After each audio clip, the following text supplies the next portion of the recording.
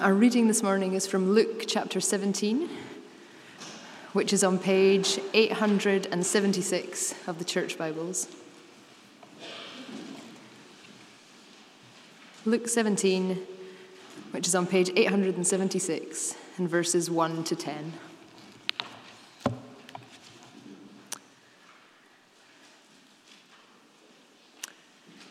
And he said to his disciples, "Temptations to sin are sure to come, but woe to the one through whom they come. It would be better for him if a millstone were hung round his neck and he were cast into the sea, than that he should cause one of these little ones to sin. Pay attention to yourselves. If your brother sins, rebuke him, and if he repents, forgive him. And if he sins against you 7 times in the day, and turns to you 7 times, saying, 'I repent,' you must forgive him." The apostles said to the Lord, "Increase our faith." And the Lord said, "If you had faith like a grain of mustard seed, you could say to this mulberry tree, 'Be uprooted and planted in the sea,' and it would obey you. Will any of you who has a servant plowing or keeping sheep say to him when he has come in from the field, 'Come at once and recline at table'? Will he not rather say to him, 'Prepare supper for me, and dress properly, and serve me while I eat and drink, and afterwards you will eat and drink'? Does he thank the servant because he did what was commanded?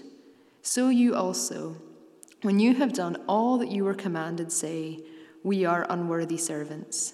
We have only done what was our duty.'" Thank you, Kat, and thank you, Alan, for leading us in prayer.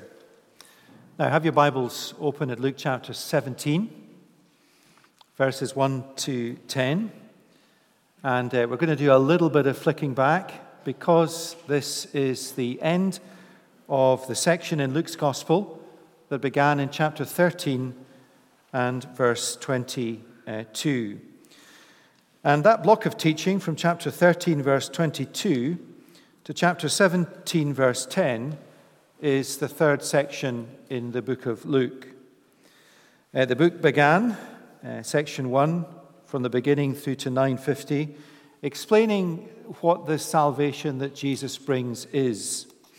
And then Luke moved on in section 2 from 951 to 1321, explaining what it means to be a follower.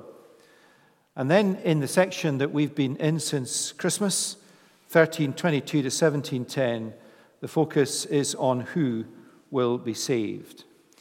You see the logic in Luke's mind? What salvation is, be clear on that. What it means to be saved, to be a follower, be clear on that. And then the question, well, who will be saved? Just flick back in your Bibles to chapter 13, verse 22, the start of the section. Jesus went on his way through towns and villages, teaching and journeying toward Jerusalem. And these journey markers is how Luke signals the start of a new section. And then verse 23, someone said to him, "Lord, will those who are saved be few?" And that question, "Lord, will those who are saved be few?" governs the whole of the section through to where we finish today, chapter 17, verse 10. It is undeniably a big question. It is undeniably an important question. Who will be saved? Will there be few? Will there be many? Who will be in? Who will not be in? It is an important question and a profound and a personal question. Just to shift the pronouns, am I saved? Are you? And through the rest of the section, concluding at 17:10, Jesus has been answering that question in all sorts of ways. He's been answering the question, "Lord, will those who are saved be few?" But notice, while you're still in chapter 13, his first answer to the question. Question, "Lord, will those who are saved be few?"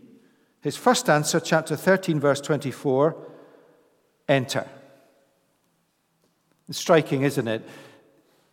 It's not a topic for discussion. It is always the opportunity to enter. And so if the question, Lord, will those who are saved be few, governs the whole section, then the first answer, the invitation, which also is an exhortation from the Lord Jesus to strive to enter through the narrow door, also governs the whole section. And all the way through these chapters and all the way through January and February, as this material has been preached on Sundays, studied in small groups, spoken on at funerals, and that's what happens in a church when a particular area of the Bible burdens you as a church. It comes out in conversations, in funerals, on Sundays, in small groups, on pastoral visits. All the way through, the invitation and exhortation has been heard: strive to enter through the narrow door. And that invitation, because it comes from the Word of God and the Gospel, is attended with the power of the Holy Spirit. Not mere human rhetoric, but the conviction of sin and of righteousness and of judgment, compelling willing people to enter through the narrow door. Someone had a conversation with me a couple of weeks ago, and they said, I'm not yet. In time. And I said to them, do you think that when you think it's the right time, you will be able to will yourself through that door? Isn't God perhaps speaking to you now? And that will that is being generated in your heart by the Holy Spirit will not potentially be there when you decide it's time. And wonderfully, over the past 2 months, some people have entered into salvation. Praise God for that. It's wonderful. Some people have died safe because they had entered through the door. Others are close to entering now, drawn by the invitation of Jesus. Pray they will enter in and be saved. Some, though, have turned away, counting the cost too high. Others have remained indifferent, unaware, it seems, of the danger of being outside. It is also, as we've seen through these months, a narrow door. People say no to salvation because they will not come to terms with their sinful nature and need of forgiveness. That takes real humility. People say no to salvation because they value the things of life more than heaven. People say no because when they understand how costly the Christian life is, they will not enter in.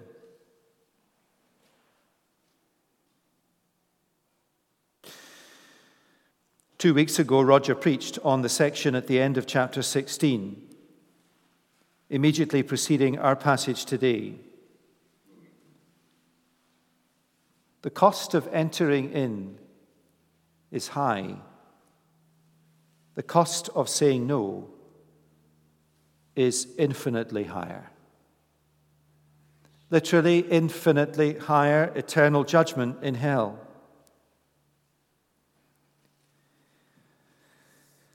Now, many say no, but many say yes. Who?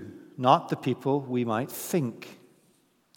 Not, for example, the religious leaders, the Pharisees in Luke's account. They expect by right, by their religious credentials, to be saved. Not because they are bad people. Let's not demonize them. They just expect to be saved because of the way they live.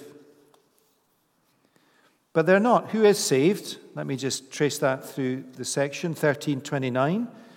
People will come from east and west, from north and south, and recline at table in the kingdom of God. Behold, some who are last will be first, and some who are first will be last. 14:11. For everyone who exalts himself will be humbled, and he who humbles himself will be exalted. And 14:21. The master of the house became angry and said to the servant, Go out quickly to the streets and lanes of the city and bring in the poor and crippled and blind and lame. And the servant said, Sir, what you commanded has been done, and still there is room. And the master said, Go out into the highways and hedges and compel people to come in, so that my house may be filled. People like chapter 15, the prodigal son.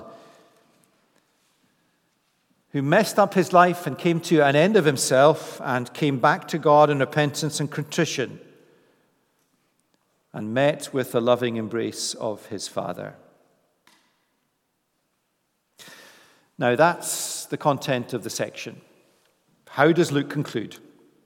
With chapter 17, 1 to 10, Jesus is speaking to his disciples, the 12 of them. Read with me again verses 1 to 4, and we'll concentrate on verses 1 to 4. That's the heart of the teaching point, I think, in chapter 17. Jesus said to his disciples, temptations to sin. Now, I think a better translation of that would be stumbling blocks. So stumbling blocks are sure to come, as we all know, that kind of trip us up in the Christian life. But woe to the one through whom they come. In other words, woe to the one who puts the stumbling block in front of somebody.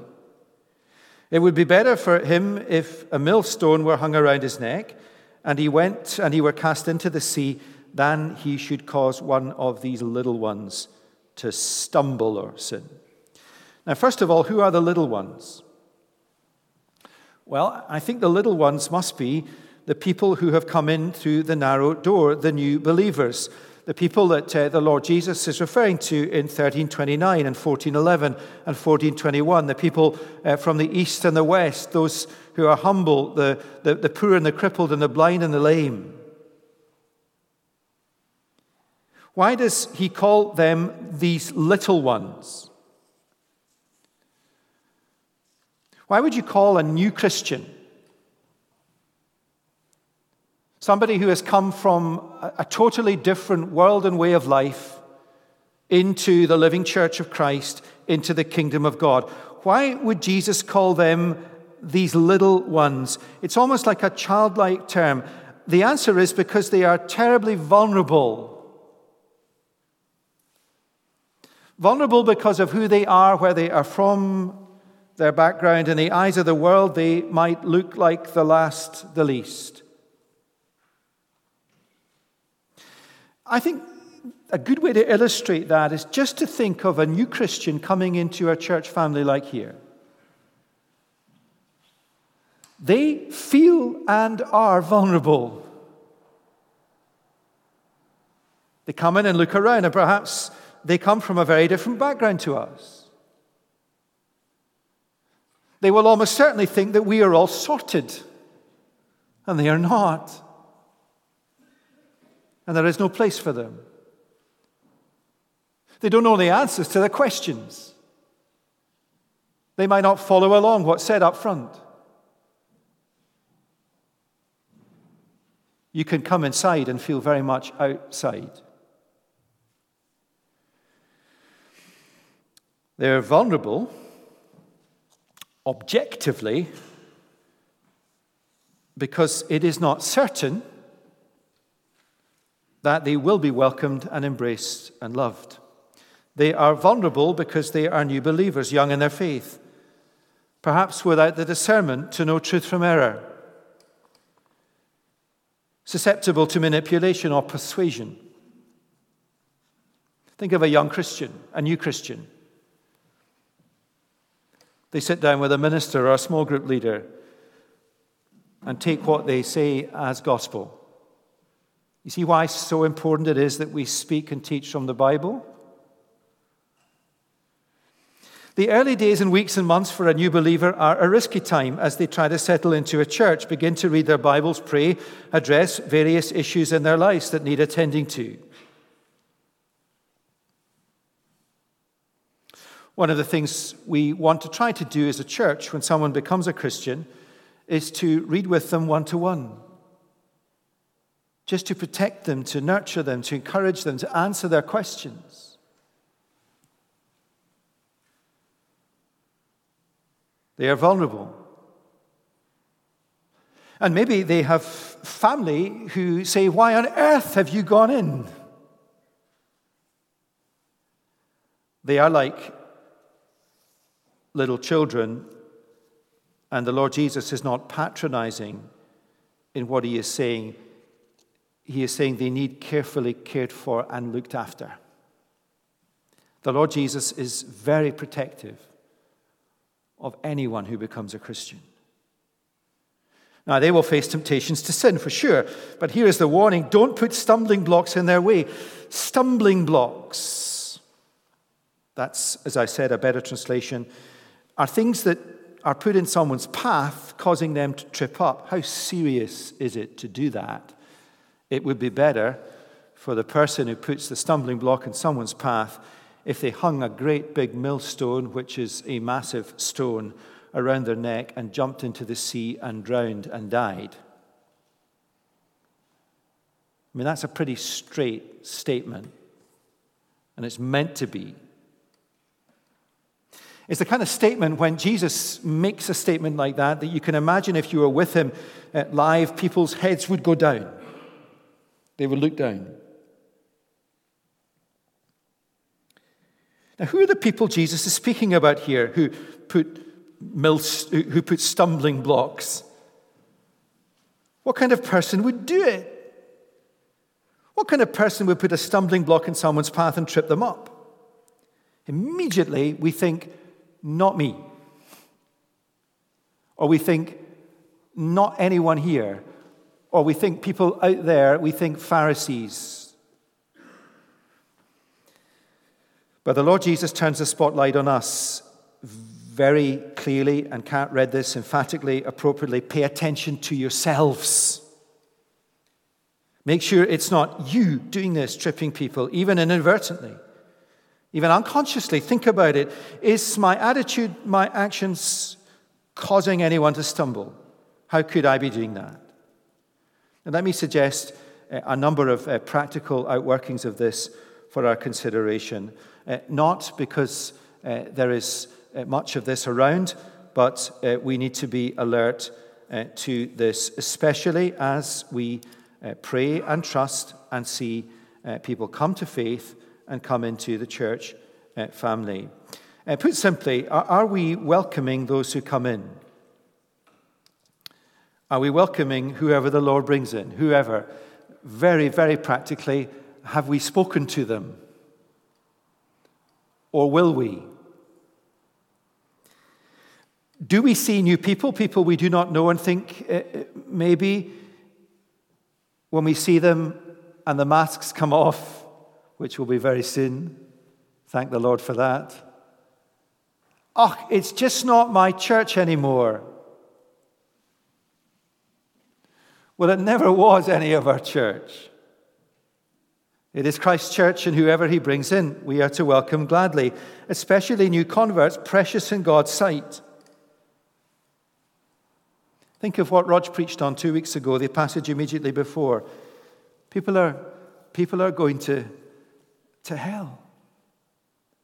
How wonderful is it when people are rescued from eternal hell and brought into the living church? I just want to get them up here behind the lectern and say, so precious. Maybe we should. There are many cultures where you would. So precious. Don't cause them to stumble. Are we welcoming of that new person in our small group, concerned that they are settling in? Are we cautious and careful what we say? What does that person pick up by way of atmosphere? When they come to our homes, well, do they come to our homes? But when they come to their homes, are they sort of out of place? Or are they very much part of the culture and the family? Are they hearing us speak well of each other? Are they seeing us loving one another? Does the church family accord with what they hear being said? Is it a critical spirit, a judgmental attitude that they pick up? Now, there always will be some of that. Or is there a kindness, a gentleness, and a hospitable spirit? And all of that stuff really matters when new people come in to a church, new Christians, these vulnerable new Christians. Now, these things may seem pretty basic, but they do make a difference. You know, you can cause someone to stumble, And I've been picked up on this by an elder in the past, and he was right. And he said to me, when people arrive at church, you only look some people in the eye. It was a long time ago he said that. And he said, you can cause people to stumble by not looking at them when they walk past you, by ignoring them, not welcoming them, by seeing a seat next to them empty and sitting somewhere else. It's all very basic. Pay attention to yourselves, Jesus says. Let me read something I shared at the prayer meeting on Tuesday. Let me just quote it. Significantly, it is almost 2 years since the first lockdown in March 2020. Everyone has been affected. Some people have left Chalmers. Lots of new people have come. Some have joined online that are looking forward to being welcomed in person soon. Others have only recently begun to return to church in person, naturally cautious and anxious. Some have not yet returned. There are people who have got out of the habit of church. The next few months will be very important as we rebuild the Chalmers Church family and community. With our face coverings removed, there will be lots of faces we do not know and some we haven't seen for a long time. It might not feel like our church at first or how it used to be, but all the while the Lord Jesus has been shepherding his people and building his church. As we return to normality, whatever that is, each of us will need to consciously look not to our own interests, but to the interests of others, speaking to those we do not know or haven't seen for a long time, loving one another selflessly and from the heart. Think of the next few months like planting a new church, where we sit, who we talk to, introducing and integrating people, simply being around on a Sunday. Chalmers is in good heart, with so much to be thankful for, but 2 years is a long time to be disconnected and hidden behind a mask. Let's be careful, each of us, not to erect stumbling blocks. But it can be much more serious. Consider what we teach on Sundays in our small groups and one-to-one. It is so important that we teach what the Bible says, letting the Lord Jesus lead us, shepherd us by his word. The biggest stumbling block we can erect in front of a new believer, or indeed any one of us, is to teach stuff that is not in the Bible. That is by far and away the biggest stumbling block. Whether to add to it or subtract from it, the truth brings stability. Not speaking truth causes to stumble. But speaking the truth must always be in love. Harshness, hot-headedness, always speaking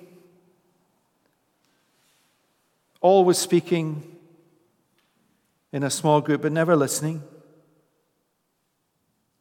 What are we saying? Are we speaking from God's word, and how are we saying it? Now, what should you do in a church community, a church family, if you see people causing others to stumble? Verses 3 and 4. If your brother sins, rebuke him. If he repents, forgive him. And if he sins against you 7 times in the day and turns to you 7 times saying, I repent, you must forgive him. If someone is sinning in this way, causing people to stumble, then rebuke them in love, to help them, to protect them, and most importantly, to protect others from them. If they repent, forgive them. Rebuking others is a very, very hard thing to do. There are many things that run countercultural to the church. That is absolutely one of them. Absolutely. Sometimes, though, it is necessary. Being rebuked is hard to hear. I think it's slightly harder to do. Some of you are nodding. It riles against our instincts, partly because we are sinners. Repenting of sin is hard to do. Forgiving people is hard. It seems from Jesus' teaching here, with his emphasis on forgiveness and forgiveness and forgiveness, that is perhaps the hardest of all. Now, while Jesus' focus at the start of this concluding passage and this concluding section in the section of Luke is warning those who put stumbling blocks before new believers, he is, I think, also speaking in general terms about what a real, authentic church community is like. We want to be a place, Jesus says, where sin is acknowledged, repented of, and forgiven. We want to be a place where there is an honesty about our sinfulness. You see, when a church isn't honest and open about sin, not publicly, but just in the confidentiality of a small group or whatever, when you go around the table and people say, well, how are you? How are you getting on in the Christian life? And I say, well, and that person just retreats into their corner thinking, I'm not. Be honest about sin. Open up and share. When a church is not honest and open about sin and dealing with it, then people who are perhaps new to faith will think they are outsiders and everyone else's life is sorted. We often say that no one is ever fine, because no one is ever fine. Let me add something else. No one is ever not battling sin. No one is ever not battling temptation. Let's be real about that, authentic, like a different world in here. Open up your hearts to others. But more than that, a community where there is a lack of repentance and a lack of forgiveness.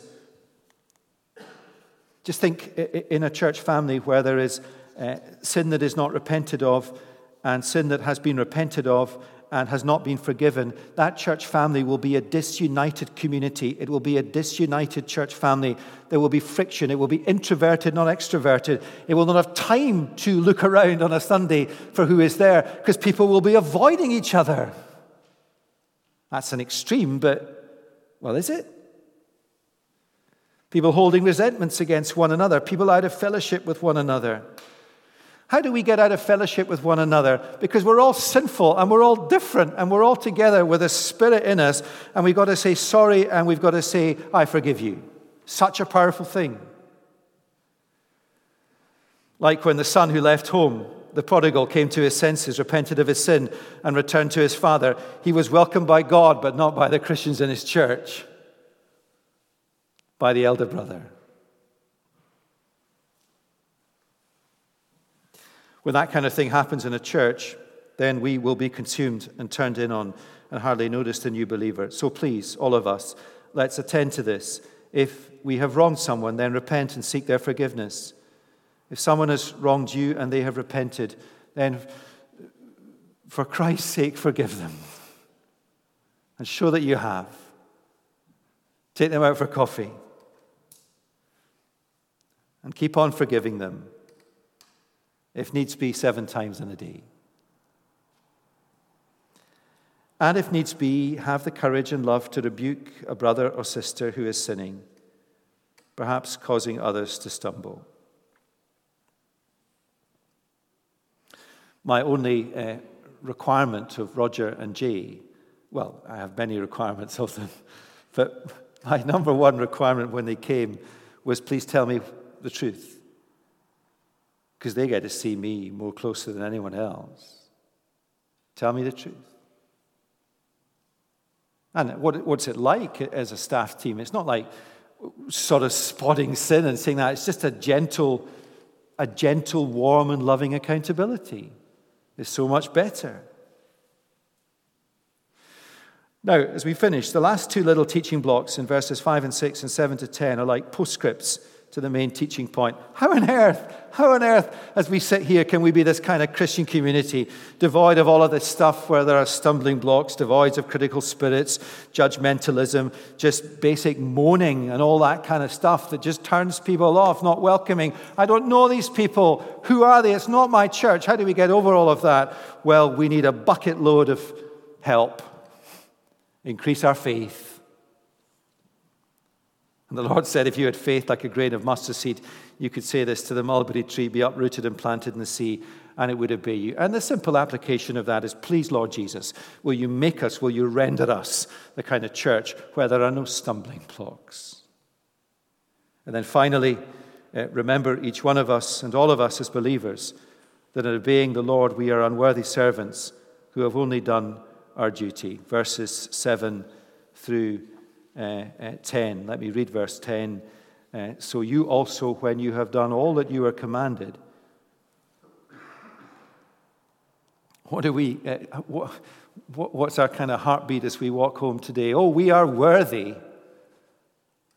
We are worthy servants We've done well. So we'll go home today after Luke 17, 1-10, after gathering around the Lord's table, and we will be, and this is not to do us down, it's just to build us up. We are unworthy servants. We've only done our duty. Now, how is this a fitting conclusion to the whole section from 13:22? Remember the question that began, Lord, will those who are saved be few? What a vitally important question. Who will be saved? Well, remember the Lord Jesus' first answer back in Luke 13. Strive to enter through the narrow door. For many, I tell you, will seek to enter and will not be able. When once the master of the house has risen and shut the door, and you begin to stand outside and to knock at the door, saying, Lord, open to us, and he will answer you, I do not know where you have come from. Strive to enter through the narrow door. That is what we will always proclaim. Many will seek to enter, though, and not be able. For there will come a time when the master will shut the door. That is his prerogative. But let's be vigilant lest we shut the door on people, which is not our prerogative, by putting stumbling blocks in their way. And always remembering it is by God's grace that we have entered in. We are unworthy servants, called to obey the Lord. Pay attention to yourselves. Let's pray. Father, we are unworthy servants, here by grace alone, through faith alone, in Christ alone. With the Holy Spirit indwelling us and all the capacity for the humility and the welcome that your word commends. Will you help us? And you can, and you promise to do this. Will you help us not to put stumbling blocks before people who are new to the faith? Will you help us to relish people joining us and us joining them? New believers, folks who have come back to the Lord, folks who have found a spiritual home here.